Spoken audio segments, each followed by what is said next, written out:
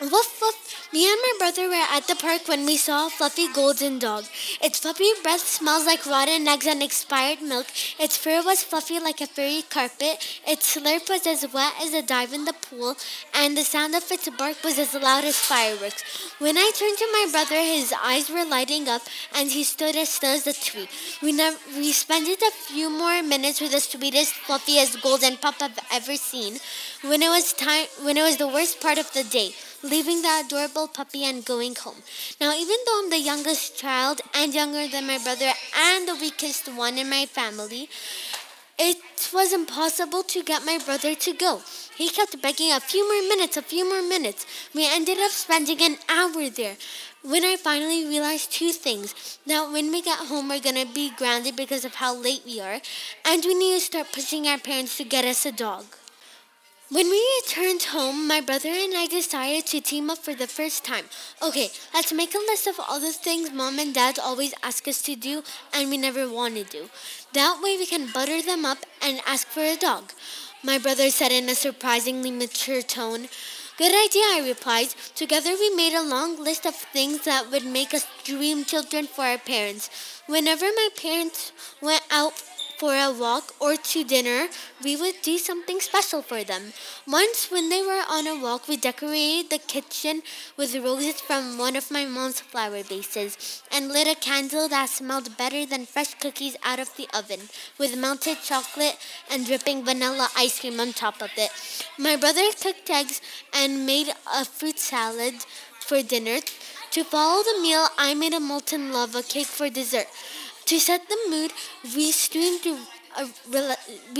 relaxing music through a nearby Bluetooth radio.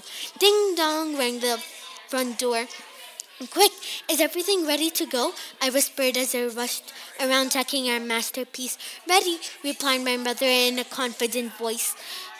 Walking in the house, my parents were surprised and speechless. They stood like frozen popsicle sticks with their mouths open, and I could tell that they were really happy. But when it was time to ask them the big question for a dog, which is the only reason we even planned this, Mom, Dad, I hope you're enjoying your lava cake and salad, but we really want a dog. You know that we're not dog people and there's no time for us to take care of it, my dad said with an ice cream mustache. So we drew posters and wrote poems and begged so much that my throat was as sore as a bruise. But still nothing.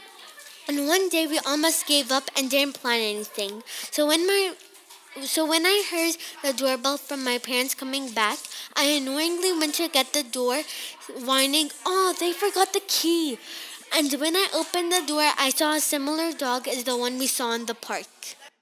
Behind the puppy was a big playpen, lots of toys, her bed, her dog carrier, her treats, and her collar and leash.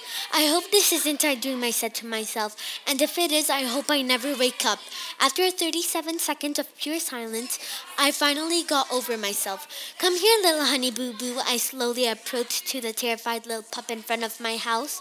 It was so scared that when it was backing up, it hit its big playpen. When I finally got a grip of her, I carried her into the living room silently. But on the inside, I was so happy that I felt that there was a trampoline inside me and my bones were jumping crazy. I sneakily snuck behind the couch my brother was on. He didn't even notice that I was behind him with a puppy in my hands, of how concentrated he was on on his computer watching YouTube on his computer. I put the puppy on his shoulders and my arms were under her to secure her if she falls. Wow! Huffily ducklings! My brother screamed. I laughed so hard that tears of laughter rolled all the way down to my leg. Oh, you're so cute. What's she doing here? He asked, so confused. Mom and Dad got her. He was as silent as a snowflake coming out from the clouds. Yay! He broke the silence with happiness. Then he started spinning around with the puppy. Apparently her name turned out to be Bella. When he finally put Bella on the ground, she turned into a hyper little pup. She started jumping everywhere, and even though she was a little puppy, she jumped on me and knocked me over. when I realized that Bella's gonna be my little honey boo boo forever.